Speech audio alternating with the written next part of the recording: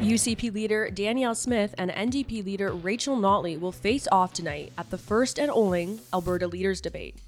Meanwhile, a new poll suggests nearly half of Albertans say the debate will impact their vote. Calgary police arrested teen Josh Alexander after a confrontation with a mob of trans activists.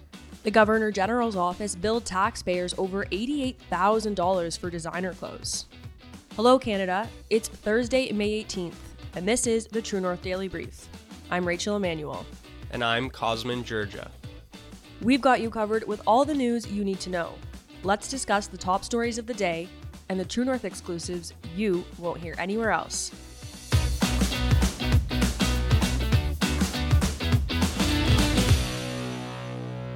Nearly half of Albertans say the leaders' debate between United Conservative Party leader Danielle Smith and Alberta NDP leader Rachel Notley will impact their vote, a new poll suggests. Tonight's debate comes in week 3 of the provincial election campaign, with polls still showing a tight race between the two parties.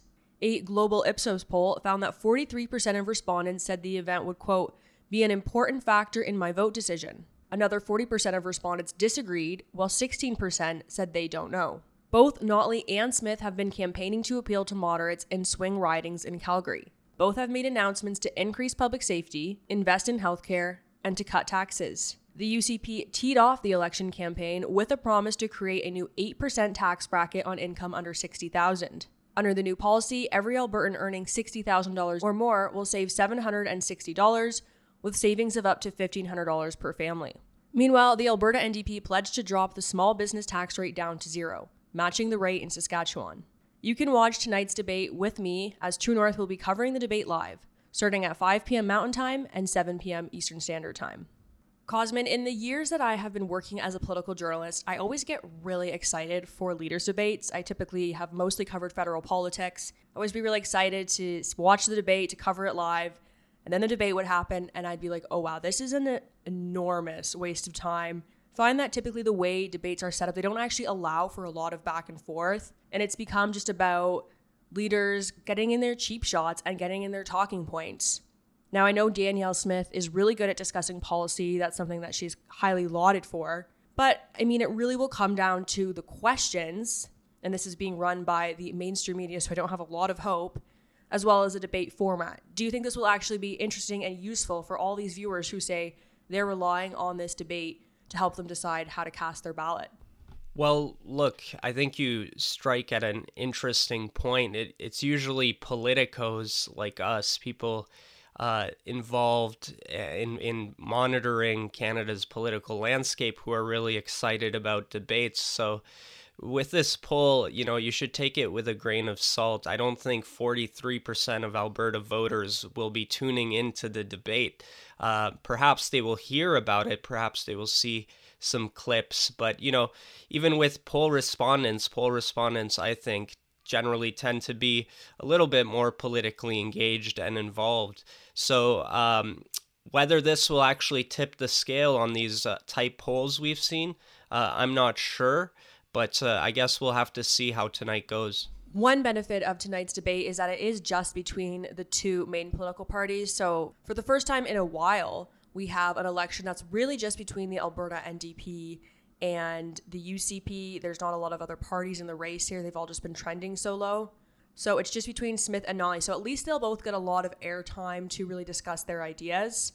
But hopefully they're given a decent format to work with, not something like we saw at the, for example, federal Conservative Party leaders debate in Edmonton last summer, where it turned into just a bunch of gimmicks and was very cartoonish. Hopefully this is actually useful for voters. One very unfortunate thing is that the debate consortium has been in charge of running this debate, and they are only letting members of the Alberta Press Gallery access it. So I, along with most of my other independent media colleagues, won't be able to attend the debate, which is frustrating. I don't understand why the United Conservative Party, which under Danielle Smith has often championed independent media, would have agreed to this debate format.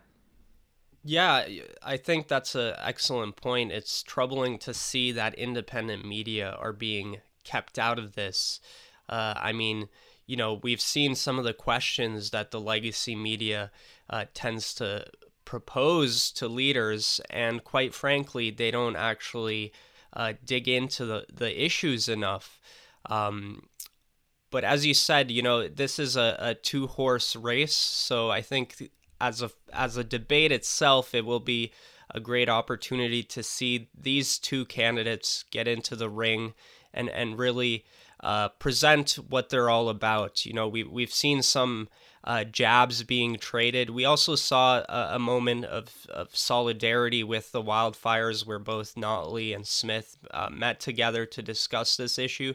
So I just really am interested to see how that will play out. Will it be more about the policies at hand, or will this really be a personality contest? A video circulating on social media shows Calgary Police Services leading teenage activist Josh Alexander away in handcuffs after he was surrounded by a mob of LGBTQ activists. The Rebel News clip shows Alexander being shoved around by a group of protesters before a handful of law enforcement officials intervene. Alexander is then handcuffed and led away from the scene by a police officer. The teen took to Twitter after his arrest and said, quote, "According to Calgary police, my views were too inflammatory to be expressed near the Western Canada high school. Thankfully, some of my assailants were charged after the event. I will not yield to the pressure of the woke mob or corrupt state. We will continue to spread the truth in love." This isn't the first instance Alexander has been detained by police over his opposition to gender ideology.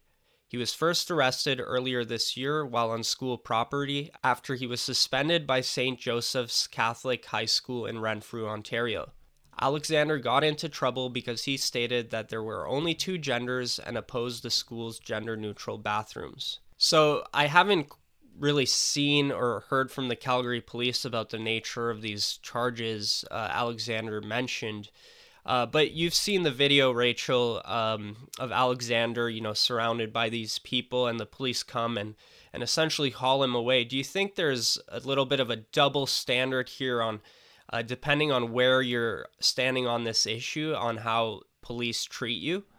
This is another bizarre story. I've seen Josh Alexander face a lot of really difficult circumstances in recent weeks.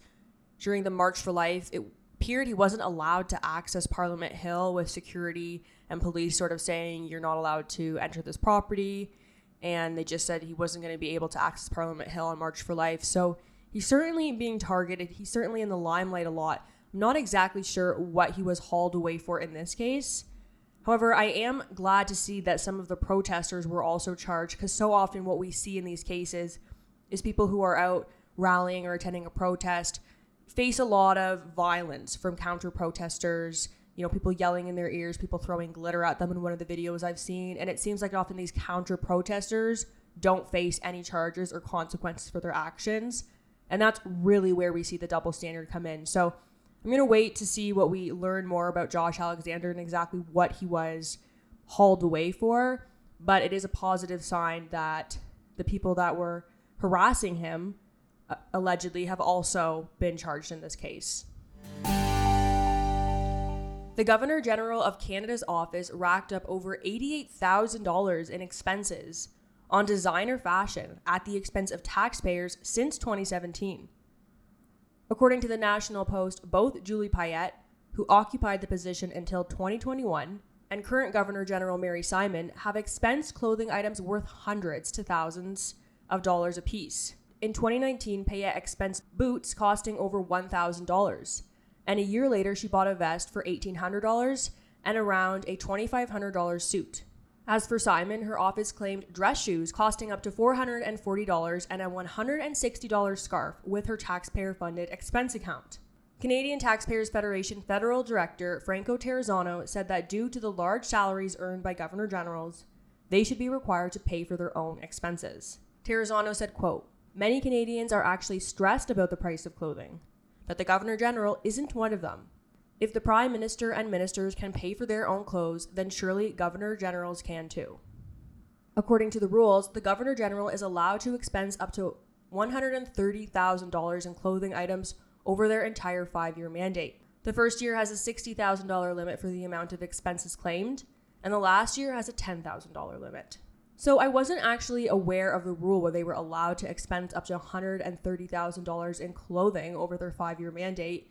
Seems fairly obvious to me that there's no reason for this rule to exist. Like everybody else, they can pay for their own clothes, especially considering that they are funded by the taxpayer. This is an especially tone-deaf story to be dropping right now with, like Terrazano pointed out, Canadians really feeling the price of everything and clothing being a factor of that as well.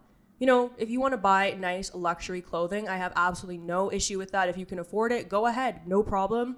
But pay for it yourself, especially in this case, we know they can afford it. Yeah, I mean, $130,000 is like well beyond what most Canadians make every single year, and it's quite incredible because I didn't even know about this either. And the fact is, MPs and the Prime Minister, as Terrazano mentioned, are actually required to pay for their own clothing and whatnot, right? So I do understand one of the points that have been made in defense of this is that, the Governor General is a ceremonial role, and sometimes they're required to, wear ceremonial clothing befitting of their event, which makes sense. But is that really, do we really need to spend $130,000 on this? And I don't think so. It looks like some of the items purchased here are more personal, business, casual items, as well as the ceremonial stuff. So there's definitely room to cut down on this. Yeah, you make a valid argument. I mean, the $160 scarf, like I know that was not the most expensive item on the list by far. It actually was the cheapest listed here. I just can't imagine spending that much money on a scarf. It seems so ridiculous. The shoes, $444 for shoes. You can get a nice pair of shoes that will last your whole life or for years at that amount of money, and those are more of an investment. But the scarf is just really puzzling to me. I cannot imagine spending that much money. And yeah, you're right. Maybe there could be a small budget for ceremonial items, but this does seem a bit excessive. And personally, I'm just a little bit triggered by this. I love nice clothing. I would love to be able to spend absurd amounts of money on clothing. And obviously that's just not feasible for me or for most people. We go shopping at Winners, trying to find that great deal. And so this bothers me on a personal level. Yeah, and I just want to add, we've seen the exuberance that comes out of the Governor General's office, right? We saw that with all those bills that she racked up during that flight. I think it was to the Middle East. She took a tour, and it was, this luxury in terms of meals and drinks and whatnot. And this keeps happening again. And it's not only the Governor General's office, right? We've seen it with the Prime Minister's office. Particularly, we reported a piece about Justin Trudeau's household grocery bills, and they were outrageous. So, this seems to be like normal for our government. That's it for today, and don't forget to check in at www.tnc.news throughout the day for all the news you need to know. And if you're able, please consider supporting independent media at donate.tnc.news. Thanks for listening, and have a great day.